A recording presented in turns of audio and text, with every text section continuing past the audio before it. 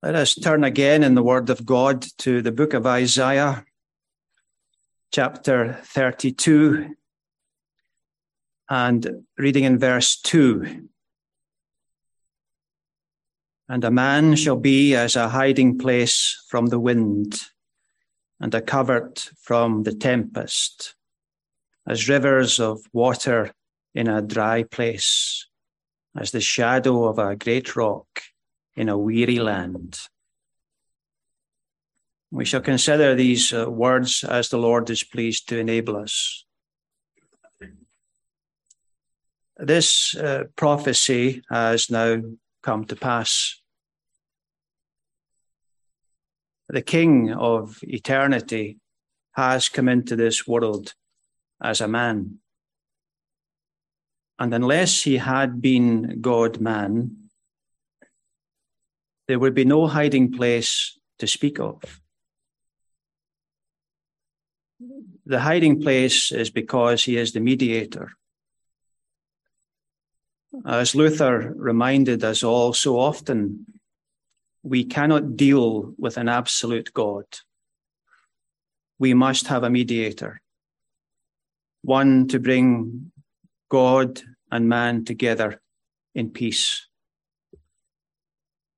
And the human nature here is emphasized, as we shall see later. There's a task given to Christ here for which a mere man is inadequate. He has to be a hiding place, a refuge, a protection. And the reason for that is we are all living in enemy-occupied country. We are the minority in a world which is against God. Now, first of all, what the world is to the sinner. It is a weary land. We're all on a journey.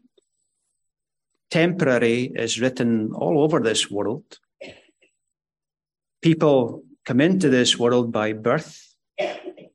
They go through this world in life, and they go out of this world at death. And the world does not change its nature. Paul calls it this present evil world.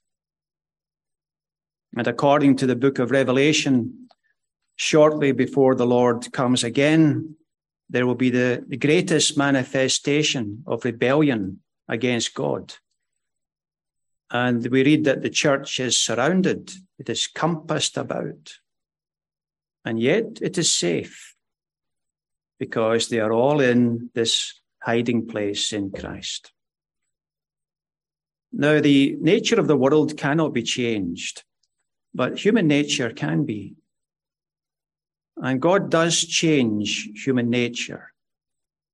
And he takes away the dominion of sin. He renews the will. And you know the catechism for effectual calling. And there are people in this refuge. And it's because there is a refuge to go to. If Christ had not come into this world as a man, there would be no hiding place from the wind and no covert from the tempest. It is a weary land. We know the weariness of trudging through a wilderness day by day. We're seeing the same things. We have afflictions that come against us from outside of us. We have the enmity of the world, the unbelief, the ridicule, the reproach. It's all there in the scriptures. We also have the devil. Now, the devil has helpers, of course. And it's as if every Christian has a target painted on their back. And of course, the devil being a spirit, he can see who has the Holy Spirit and who has not. We can't see that. But he, being a spirit, can see other spirits. And it's one thing for the devil to send some of his confederates against you.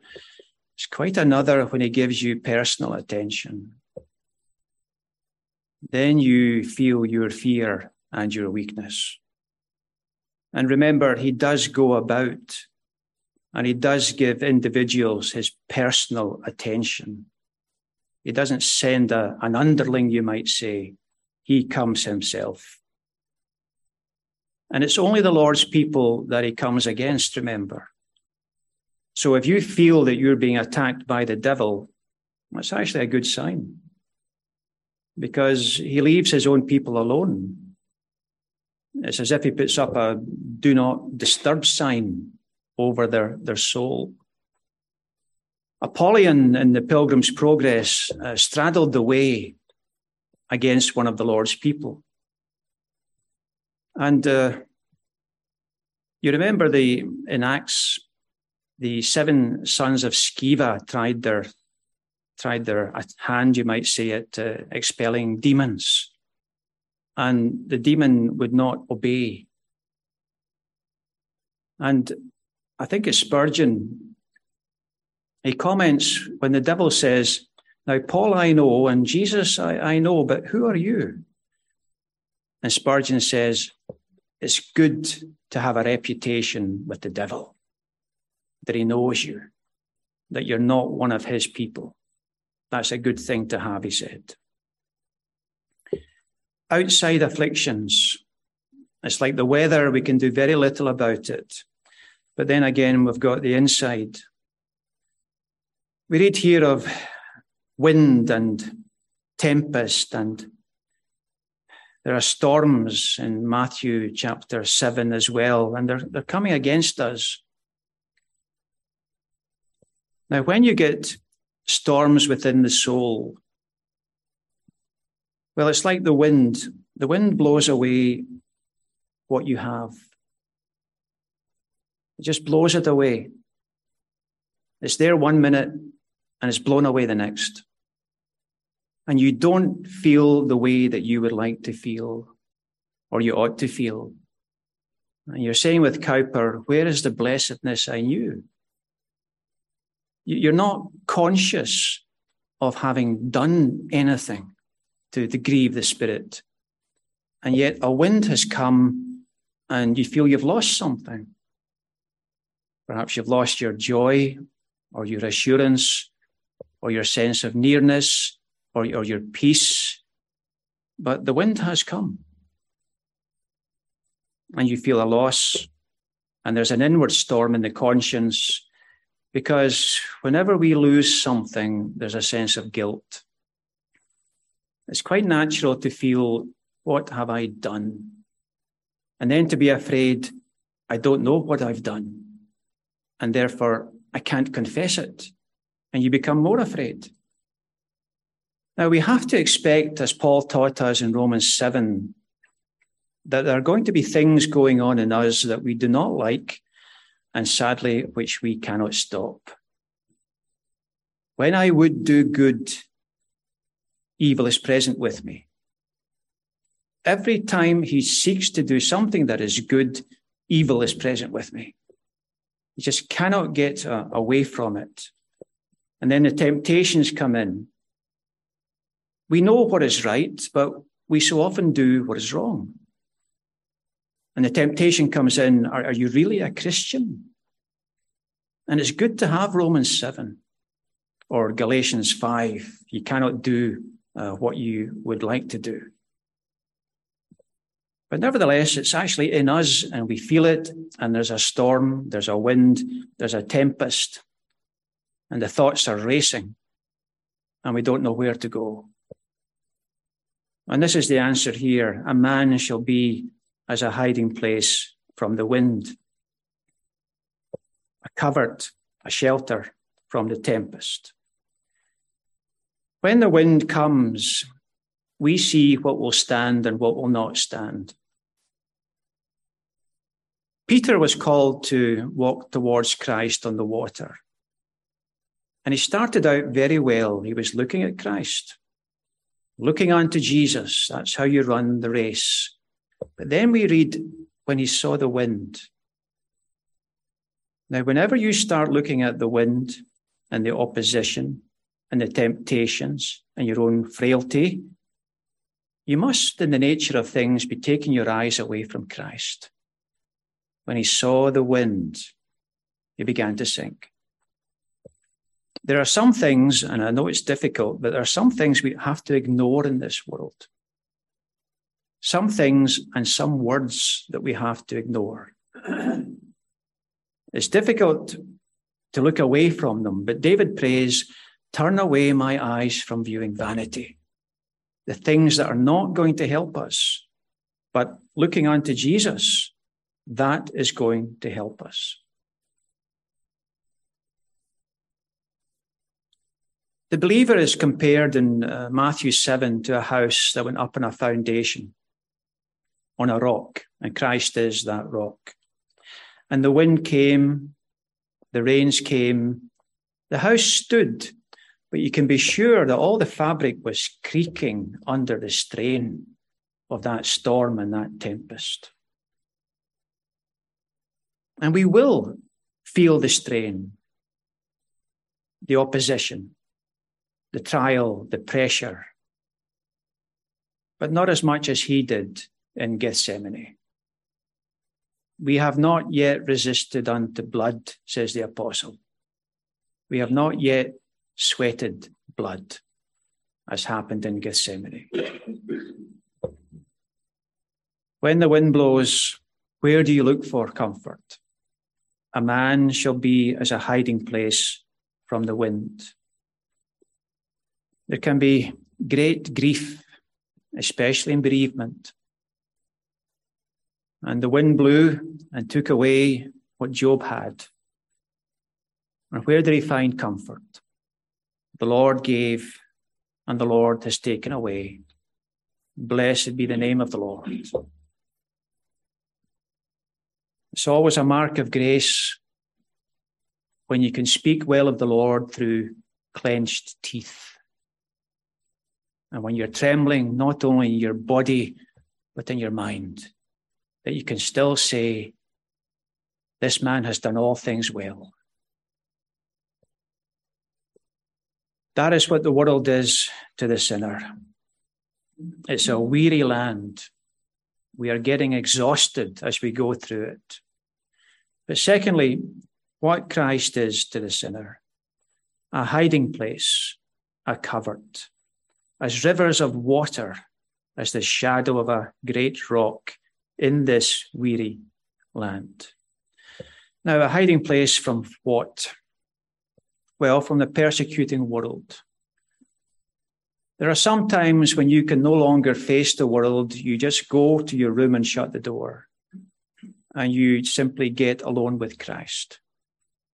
This is the friend who understands what nobody else understands, and sometimes what you do not understand, or perhaps you understand, but you cannot put it into words.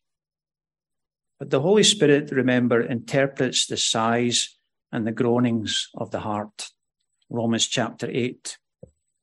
And the Lord hears tears and sighs, and weeping has a voice of its own. I think it was Rutherford that said that. Also a hiding place from the broken law. Now here is a tempest.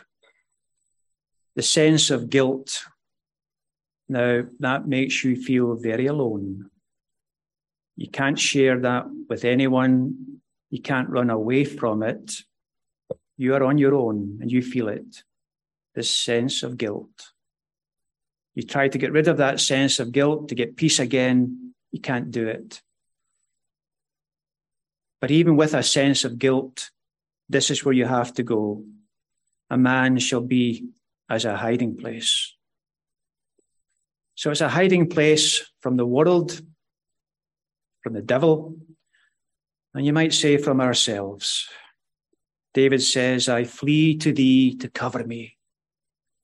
And when he's singing in Psalm 32, when he's about to be overwhelmed, he said, thou art my hiding place. And he goes to him. Also, we read here of a refreshing. Now, refreshing gives you strength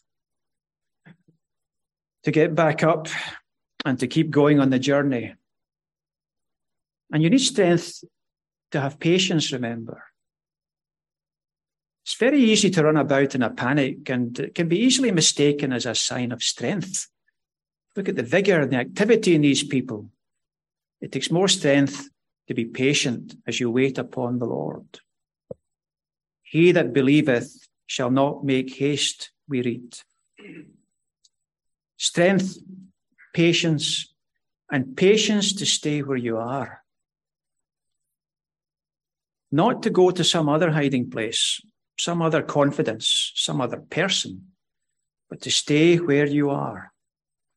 The temptation is to think, well, I've been praying, I've been waiting, and nothing has happened. I'm in the same situation. The temptation is to run out and do something. Moses told them from the Lord, their strength is to sit still. The Lord will open the door or the gate or the way out at some point. But you have to be waiting at the door when it opens. Refreshing, not make haste. But what about those people who do not go to this hiding place, or who pay it a compliment and then go somewhere else? Well, obviously they think they have a better hiding place. They have a better security. They found something that makes them feel better. Now remember, waiting upon the Lord patiently does not mean you will feel better immediately, but you will in the end. There's only security in this place and nowhere else. We're told in Scripture of all the dangers that can happen in our journey, but we're also told about this protector, this one who is unique and who can be a hiding place for multitudes of people. Now that is unique. People come to us for help and we cannot give them the help that they need. But Christ can take in many into that hiding place, which is himself. And Paul says to the Colossians, your life is hid with Christ. Or as the woman said to David, the soul was in the bundle of life in the hands of the Lord. In this passage, the Lord Jesus tells the church to expect him. He wasn't yet God and man in one person. He came, and this is an encouragement to sinners to come to him. The Lord sets open this hiding place. There is a way in, and he said, I am the door. He is the hiding place. And this shows us the importance of that human nature for our safety. Because what is our security here? Our security is that he has done all that was required to be a safe hiding place for his people forever.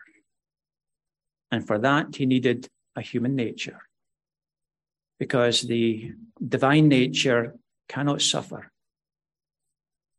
And to make this hiding place, he had to suffer.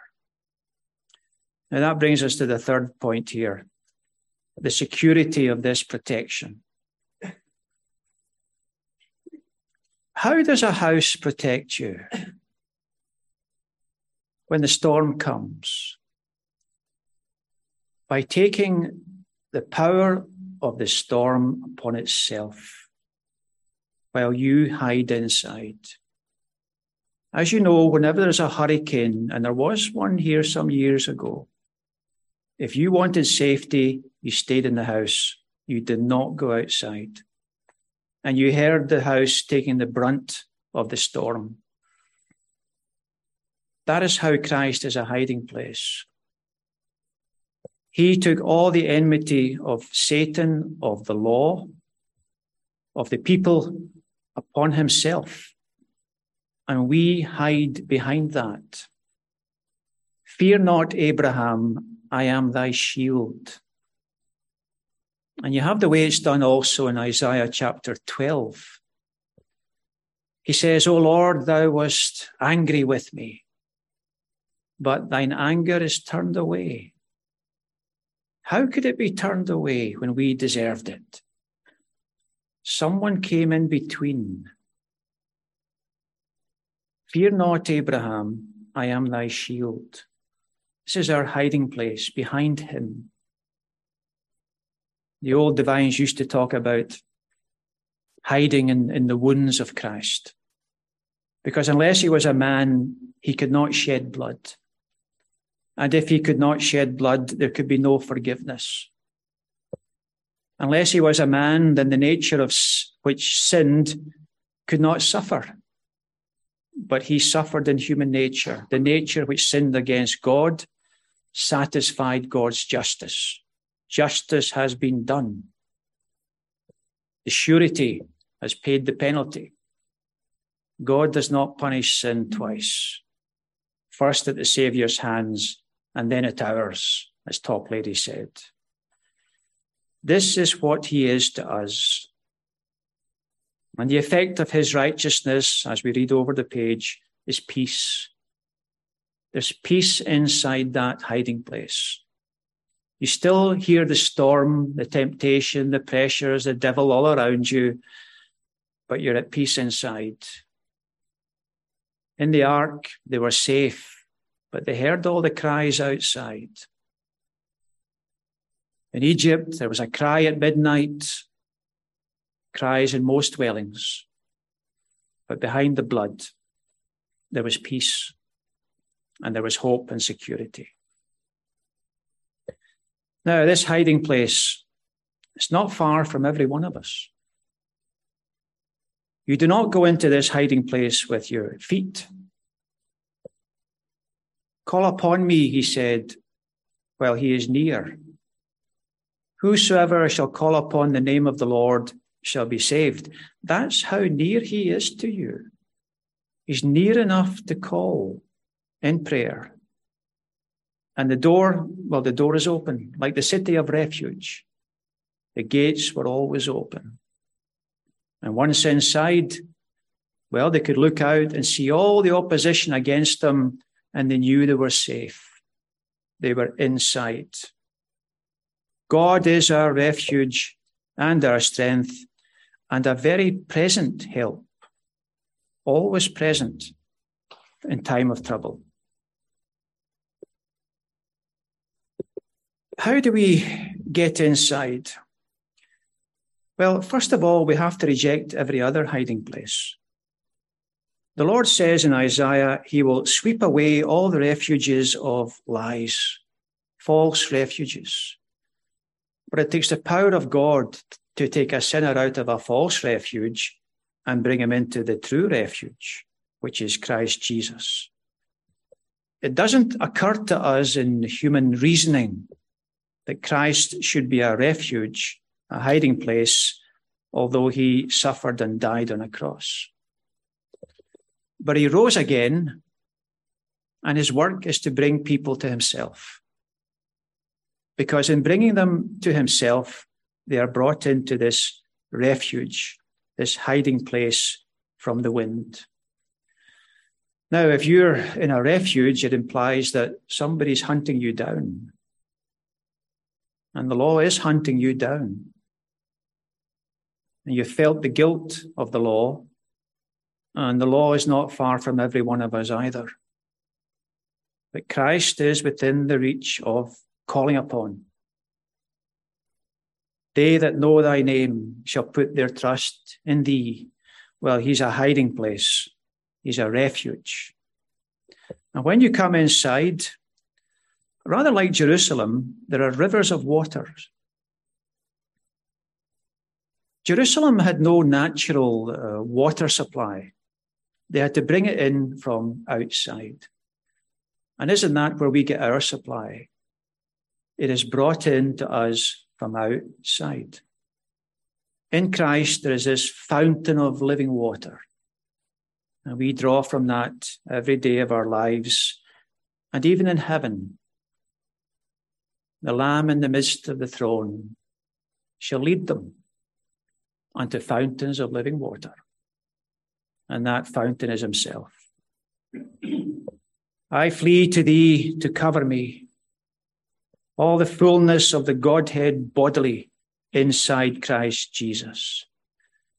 But those outside, alone with your guilt, cut off from God by your sin, well, you're just waiting to die, and you have no refuge, no hiding place. The law will find you. Death will find you. But the law cannot touch you if you're in Christ. It can threaten, it can posture, it can make condemnations, but there is no condemnation to those who are in Christ Jesus, in the hiding place. There are those who are not far from the kingdom of God, are not far from this hiding place. They know what it is. They know how to get to it. What's lacking? The power and the will. We are not by nature willing to come to him that we might have life. John 5, verse 39. The great text Luther used against Erasmus in his book, The Bondage of the Will. But by the grace of God, thy people shall be willing in the day of thy power. We have the word, we can point the way, but the power is Christ. And we ought to be aware of that and pray for that. Otherwise, words without power, what will that accomplish? It will accomplish this. The word of God will either soften you or harden you, depending on that Spirit. When you hear the word of Christ and the Spirit is working, it will soften you. If you go away without Christ, without finding this refuge, you will become harder.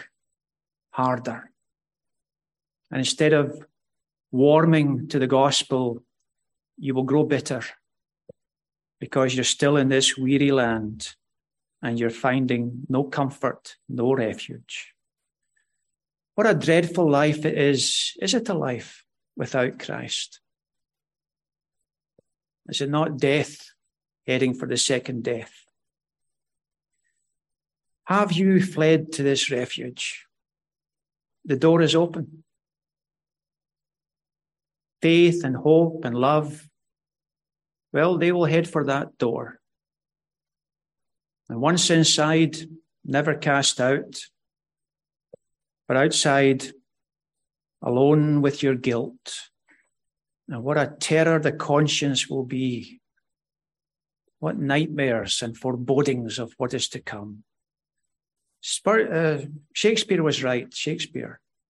Conscience doth make cowards of us all. People say they're not afraid. They're afraid of their conscience. Because where you go, your conscience goes with you. And Robert Bruce, the great minister of St. Giles, he used to emphasize that. God can use conscience. But remember, conscience only has a verdict of good or bad. But when the conscience is taught by the Holy Spirit, conscience flees to Christ and finds peace. How many have been lost within sight of home? They knew the way home, but they never made it. How shall we escape if we neglect so great salvation? The answer is in the negative. We will not escape. Christ is pointed to in the gospel. This God-man, this hiding place for sinners. And once in, they're kept forever. What this hiding place is power, strength, love. No merit of ours, but the merit of the God-man, who was obedient unto death, took all the forces that were out to destroy us and stood before them. God is our shield. Have we really entered in? Do we enjoy what is inside, or at least know what we should enjoy inside Christ? Well, brethren, pray for it. The vision may tarry, but it will surely come. The promises of love cannot be broken. Inside, the best company, the best refuge, and safe in the everlasting arms of God, our refuge and our strength. And may he bless his word to all of us. Let us pray. Thine is the kingdom and the power and the glory. We pray that thou would bless the reading and preaching of thy word and the singing of thy praise, that it may be acceptable in thy sight through the merits of Christ, and that we might profit from this study of thy word. We are as children before thee. We would rather listen than speak. And we bless thee for a place in the intercession of Christ Jesus. And enable us to think more and more of his heavenly activity towards his people.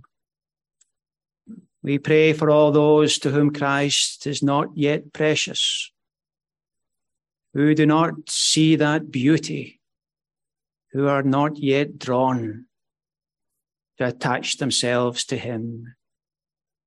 And yet he is God manifest in the flesh. He is the desire of all nations, and he shall surely come. May we have the grace to live and the grace to die in Jesus Christ. Amen.